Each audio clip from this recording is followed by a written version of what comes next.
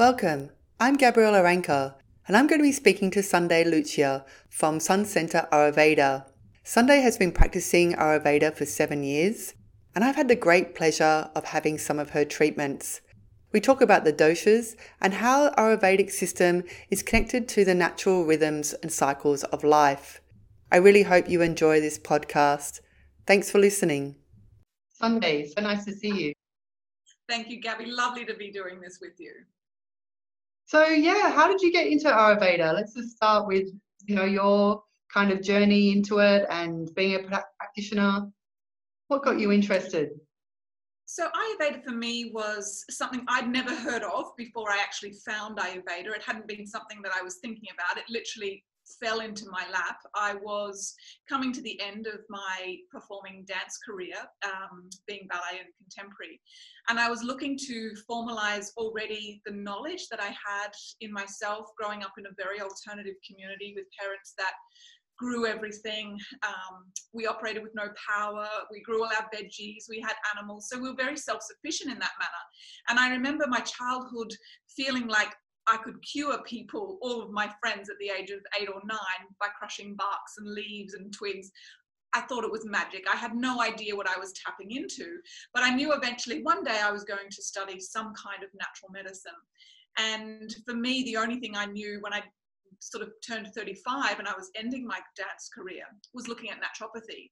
And when I looked at naturopathy, I thought, wow, it's amazing, but it didn't grab me at a depth that I was looking for. I already had so much of that knowledge, but I wanted to go deeper into some origins and I guess also the spirituality behind our practices as an Ayurvedic practitioner. So I went along for a few more years. I didn't know Ayurveda existed.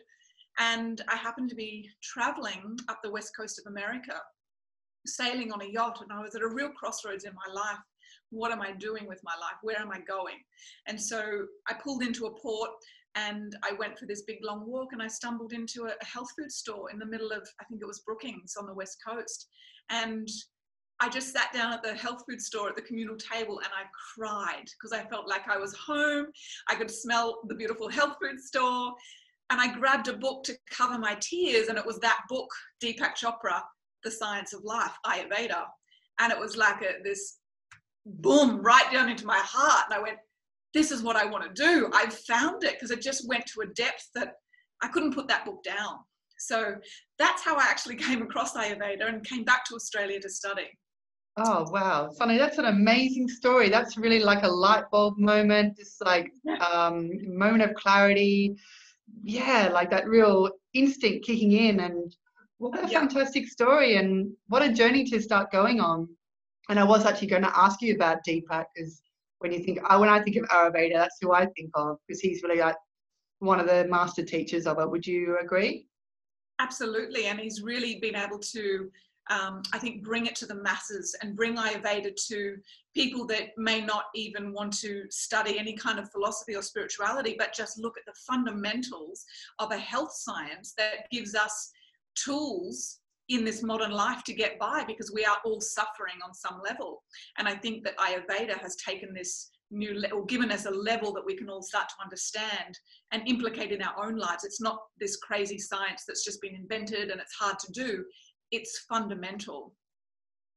And fundamental when, in a sense that it gets into the root of being like what it is to be a human being on a mental, physical and spiritual level.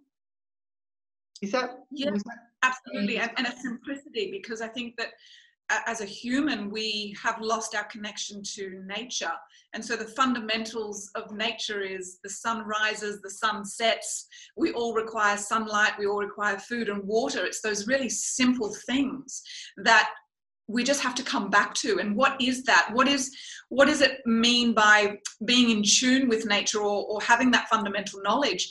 And often it's just going and observing, what does nature do? Because nature actually has the answers. I agree with that so much. And I think about that a lot, actually, when you look at nature and what nature can teach us, and about how we put ourselves in a bubble of comfort trying to control our environment without nature, whereas without like trying to sort of control ourselves, control what our living standards without communing with nature, and then we've become soft and unaware of nature and how to actually be in harmony with it and In work harmony. with it like we are, because we're mammals, we're human beings. And I think about that a lot, about being the connection of nature and not feeling connected, feeling like we're on the planet instead of with the planet. Yeah, 100%. Yeah, and that is, I mean, it's such a simple philosophy, but we've really lost that connection to return back to nature and what the world does around us, our environment. And We so could how, learn to do more. yeah, definitely. And so how does Ayurveda, so how does it, like what would be an example of a therapy or that you come to an Ayurvedic practitioner for, and how is it presented, and how is it sort of, how would someone that came to you understand that? As in, do you mean how would they come to me, like for what reason to begin with, and then how would I integrate it? Yeah, so if they came for a therapy, and how do they become aware that it's like, what is it about, it being natural and being in harmony with nature? Sure. Okay. So some of the tools I think that Ayurveda is able to give, and you would learn this in a consultation with me. You can also come and just have a treatment. That's also fine. You know, things that just feel good. Sometimes that's a place where most people want to start, and then they come into the consultation where it does get a little bit more serious and some responsibility needs to be taken. But anything like any ailment, anything you would go to a doctor for, you could, in general terms, you could also come to me and seek an alternative way that might actually work with allopathic medicine, or it might be a way to supplement, or you might want to focus on Ayurveda more as a priority. But some of the fundamental daily regimes is what's really key to Ayurveda, and it teaches us that as an individual, we really need to take responsibility for our health. Ultimately, it's our body, we live in this temple, and it's up to us what we do with it. And I think that's really empowering, because often in the Western medicine, it's almost like you've become the victim and you've just got this disease, and where did it come from? And it's so unknown, and we need to take all these drugs. But in Ayurveda, it teaches us to actually look deeper within and see what perhaps we've done in order to cause the chaos or the disharmony that's happened. And that might be a really big shock for some people, because they might not be ready to acknowledge that. And I can appreciate it's really hard sometimes to think, why have I got what I've got going on when I've led such a healthy lifestyle? But there's always a depth that we can learn more about what we're doing. And I guess we could start with just the dinacharya, or the daily routine in Ayurveda. And that would be to rise with the sun. So getting up just before sunrise, going to bed before sunset. So always in bed by 9:30, 9:45, so that we're ready to fall into that deep sleep. And that philosophy comes from, I guess, the time in Ayurveda. There's the kapha, the pitta, and the vata times. And so if we look at the doshas in Ayurveda, there's the vata, the pitta, and the kapha, and there are three different doshas that we could all be made up of. And when I say dosha, it's a biological force within us. So a vata person, or vata elements in our environment, would be really mobile and cold, and would have lots of movement. And so if we're getting up in a vata time, which is actually between 2 and 6, you're looking at much more energy in the atmosphere. When we get to 6 o'clock in the morning, we then go into what's called kapha time. And kapha is more of the earth and the water elements. So we become a little heavier. So if we're sleeping in beyond 6 a.m. and we're getting up at 7:30, 8 o'clock, often we'll feel much more sluggish. If we had have got up at 5:45, 10 to 6, we're going to have this natural energy available, because that's what's happening in the universe. And so sleeping beyond, we start to also create an imbalance. And then if we go to bed later than 10 p.m., our mind starts to kick into a pitta time, because between 10 and 2 is pitta. And pitta is about metabolism and fire. It's a water element with fire. And so we create what often people will say, oh, I have lots of energy at about 10 o'clock at night. I get a second wind. But that's a false stimulation because you've asked your body to draw on reserves. And so then you spend the next 2 hours until midnight doing what you want to do, and then you find it hard to sleep. And you have this really broken, because you haven't stayed in alignment with nature. So when the sun rises, we get up, sun sets, we go down. That's just one fundamental. And I think from there we would look at, in the mornings, it's imperative to get up and brush our teeth and scrape our tongue, because we've had all this post-digestive stuff happening during our sleep.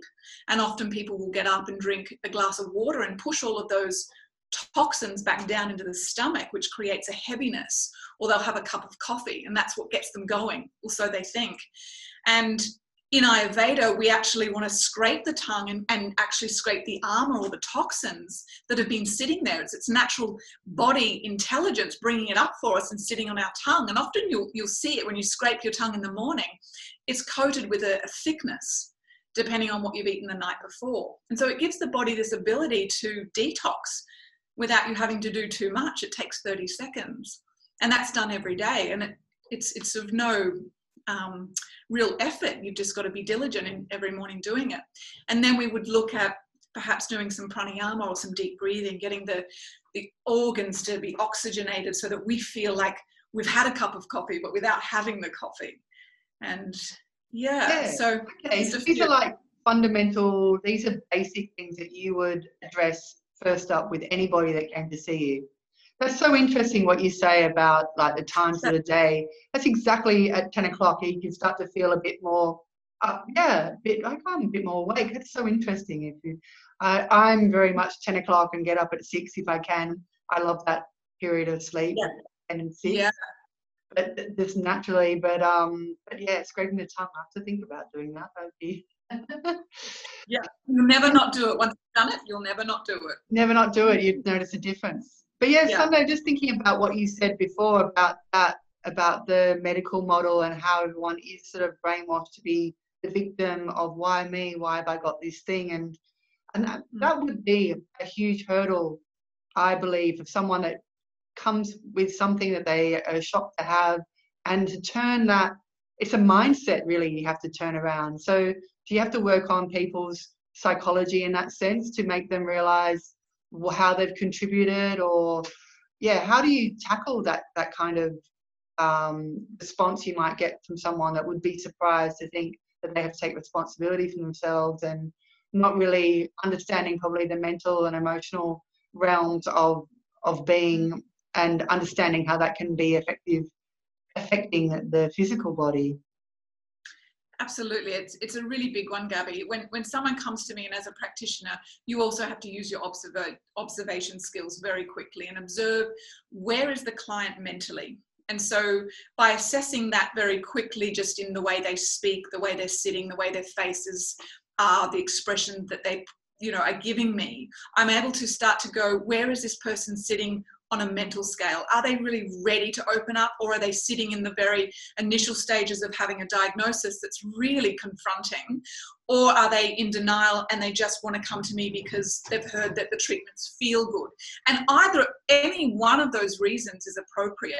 I think the fact is, someone ends up on my doorstep, it's a real blessing, and it's a chance for me to convey you can do something different. And of course, we all know doing the same thing will get us the same result. So if we want something different, we have to change something. And so my doctor, who I'm credit, what I've learnt and just that beautiful knowledge, it's so authentic. When we were learning the science of Ayurveda, it was really important to gather and be compassionate where that person was on a mental scale. So sometimes I can't actually go in and talk about that at all. I really just need to address them on a physical plane because they can understand the physicality more. And so it might just be easing them into some treatments like the Shirodhara, which is the oil pouring on the third eye, and resetting that nervous system, calming them down so that they learn to also trust me. Then the next treatment might be the Abhyanga, the full body hot oil massage. A few of those treatments done over time, you start to get someone who there's a bit more flow in their physical body. So they start to also change the chemistry of their brain purely by having some treatment. And then you go, let's take this to another level. What about we look at this element?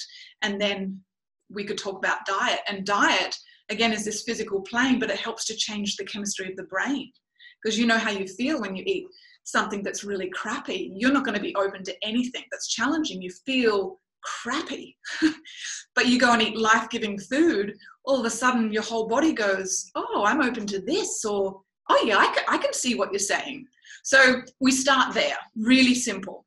It really sounds like building up that trust, and people do have to go down that path to understand that they can trust and open up and know that they're in good hands, I suppose, and that Ayurveda is just a healing method, on all levels, it sounds like. And I've had the great pleasure of Shirodashu, is it? Shirodara, yeah. Shirodara. Oh, that's fantastic. Yeah. And that sensation of the oil going across your head, and that really works in the mental realm, correct? Absolutely. Absolutely. And it can really feel, but it's also very deep in that treatment. Because my mind just started chattering on and racing when that was happening. It was really interesting to experience it, but observe it as well, like always reminding myself to just observe the chatter kind of going crazy. Often, because it's like by the time someone comes to me for Shirodara, we're like this spring, and Shirodara is the uncoiling of that spring, so that the body goes, "Ooh, I can breathe again. I can let all this go." And yeah. So Sunday, what's your favorite treatment to have? You go to an Ayurvedic practitioner yourself? I share with a beautiful lady that I graduated with. Actually, and there's another woman I'm meeting tomorrow as well, who's just about to graduate. And so we often swap between us, which is really lovely, because the thing you have to do as a practitioner is look after you. And my favorite is the combo of Shirodara and Abhyanga. So the full body massage followed by a Shirodara head treatment is probably the ultimate for me. That's something you can also just really relax into. You can allow the depth to happen in that spiritual realm as well if you're open to that. But even if you're not, it's a treatment that you'll just ultimately feel rejuvenated from. So most definitely, yeah. And what's the oil that you use? How would you describe the type of oil? Because that's a really it's got a sensation and smell about it I've never smelled before. Yeah, absolutely. So the Shirodara oils are all very different. So depending if there is an ailment or a particular issue that someone's presenting me with, I might change the oil. But otherwise, it's a Shirodara oil specifically for that. I couldn't tell you all the herbs. There's just about 20, 25 different herbs that are boiled within the oil. Shirodara has also done what's called Takadara, which is a milk treatment if there's too much heat in the body. So instead of the oil, we end up pouring cold milk on the person's head in the third eye region. So really, again, that's why it's so tailored. It's never the same for everyone. But general is the Shirodara oil. It's quite a very herbal smell. Well, you've had it. How would you describe?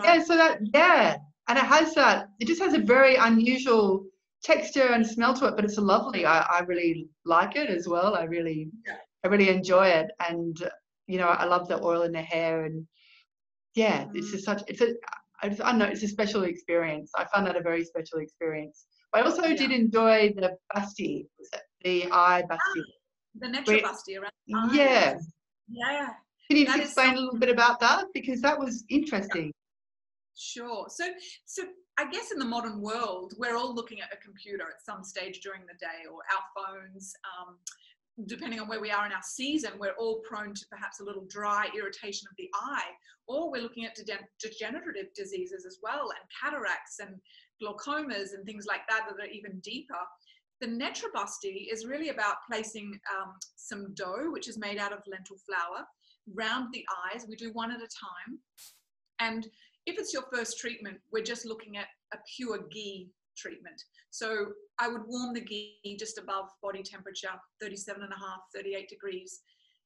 Goes slightly into the side of the eye first so that the client feels really comfortable. They have their eyes closed.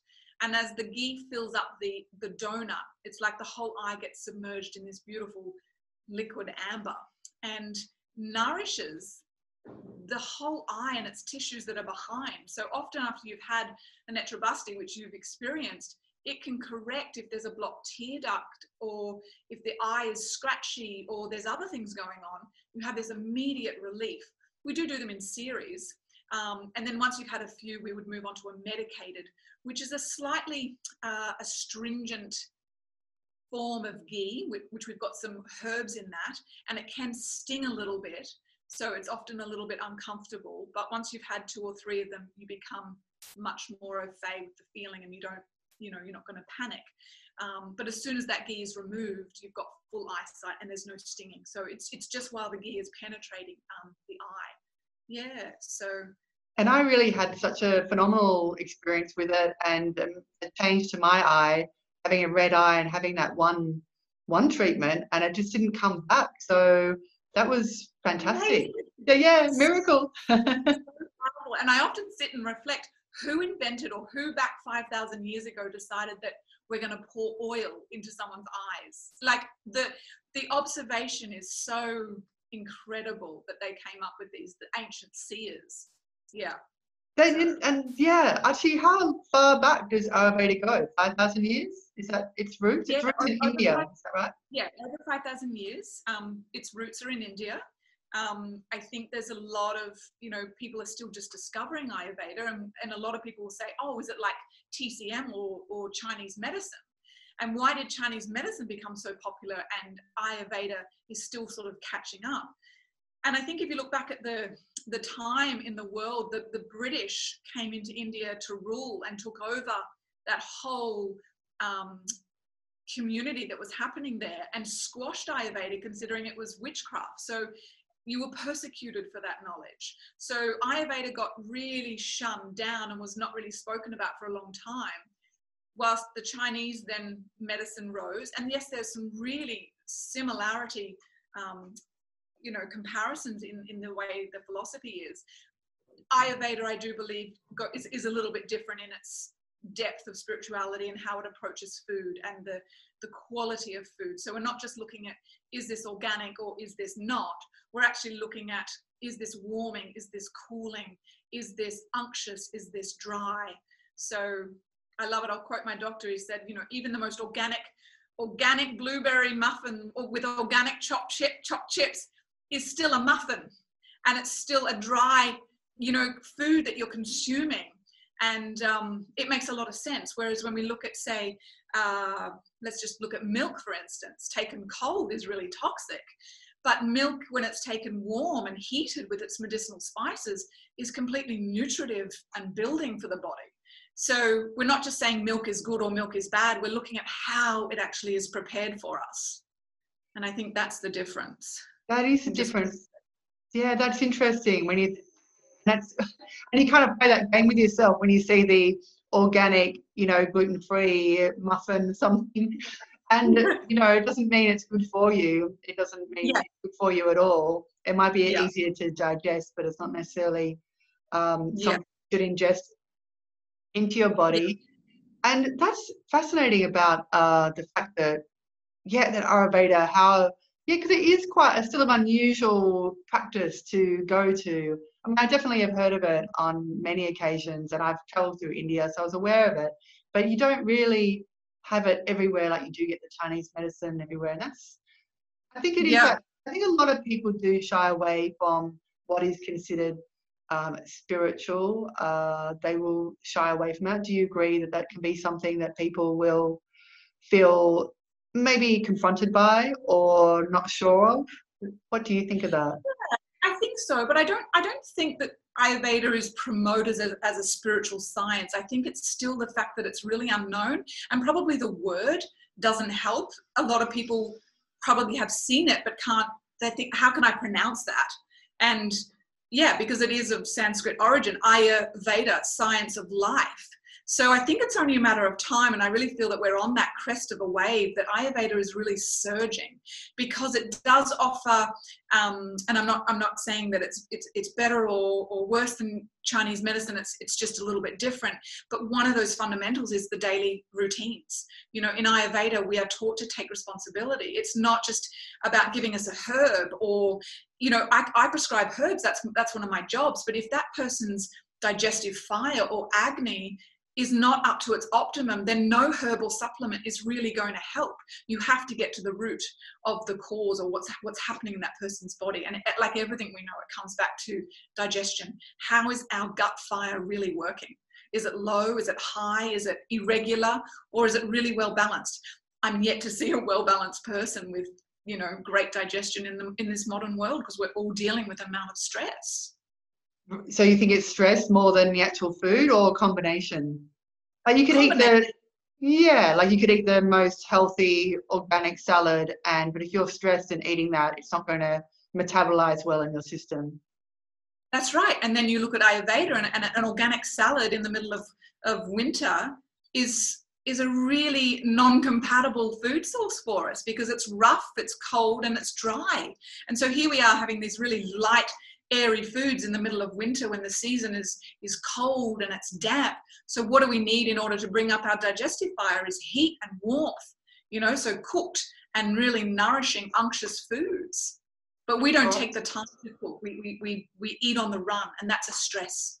So anytime you're eating in the car or eating on the run without mindfulness, no matter how super organic it is, it's not doing your body any service. And so it really goes with the cycle. So eating like with the seasons. Yeah. So when it's summer, you eat salads, you eat cool foods. Is that pretty much it? And then in winter, you eat warm foods, trying to regulate the body, regulate the temperature. Yeah, we try and eat with according to the season. So when we are in summer, some people might be prone to excess heat, especially those pitta people who have a lot more fire in them. You know, they actually burn hotter than most of us. You probably have a friend like that. They're always hot. They're always warm. They've never got extra covers on them. And then there's people like more vata people who are always complaining about the wind, and it's really chilly and it's cold. And then you've got your kapha people who are a little bit more non-sensitive to the environment, and they're like, I didn't even really notice. You know, so if you look at what body type you are, and this is what Ayurveda helps you determine, if you know what's going to bring you out of balance, then you know how to correct it. Or before it even gets out of balance, you know what to do for yourself. And when we eat according to seasons, so in the summer, we've got a lot more heat in the atmosphere, but often we can suffer from being too hot, so we might need to have some cooling things.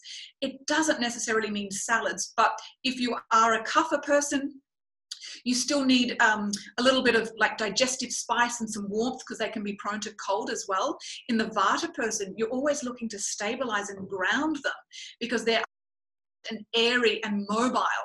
And so they need more of those foods that sit heavier and warmer for them. And then the pitta people might do well to have a little bit of a salad, but it's never the main meal in Ayurveda. Salad, from my understanding in Ayurveda, is something we use as an entree. It's something that's just, you know, some greens and some raw lettuce leaves, but as long as we've got some lemon juice and some salt on the salad, it makes it a bit more compatible. But really, salad is not a great nutritionally dense food. So okay, interesting. So Kapha, Pitta, Vata are the three body types. Is that right? Yep. And how do you figure out which one you are? Can you figure it out? I think I've looked at a chart before, but is it quite complicated? It is, because it's really thorough. And yes, you can do some online dosha testing yourself, but you're always going to answer with a bias, because you'll choose an answer that feels more like, oh, that's what it should be, because that sounds better. Whereas when I'm doing a consult on someone, I'm asking questions and I'm observing what their responses are and how they respond. Even if they tell me something that really I think actually I can see it might be a bit different to their answer, that's my job as a practitioner to work out. And so you start to look at people, what were they like in their younger years? What's their temperament like now? What are the foods that they gravitate towards? Because you've ultimately got what we call a prakriti, which is our our blueprint. It never changes. It's what we were born with. And then you've got the Vikriti, which is our imbalances. And those imbalances are always changing. They're fluxing because according to age, diet, lifestyle, and season. So you come to a practitioner, you're going to find out two things. What is my prakriti, my blueprint, and what is my imbalances that I'm really prone to at this time in my life? And that will always be changing. So it's really good to remember when you see a practitioner that, you know, in another 3 months, gauge and check into your body. What am I presenting now? Because those symptoms may have changed. And that's when you need to go, oh, okay, let's revisit this. Let's go back and see the practitioner. Okay, so it's not a life sentence then that your Vata, Pitta, Kapha, it changes.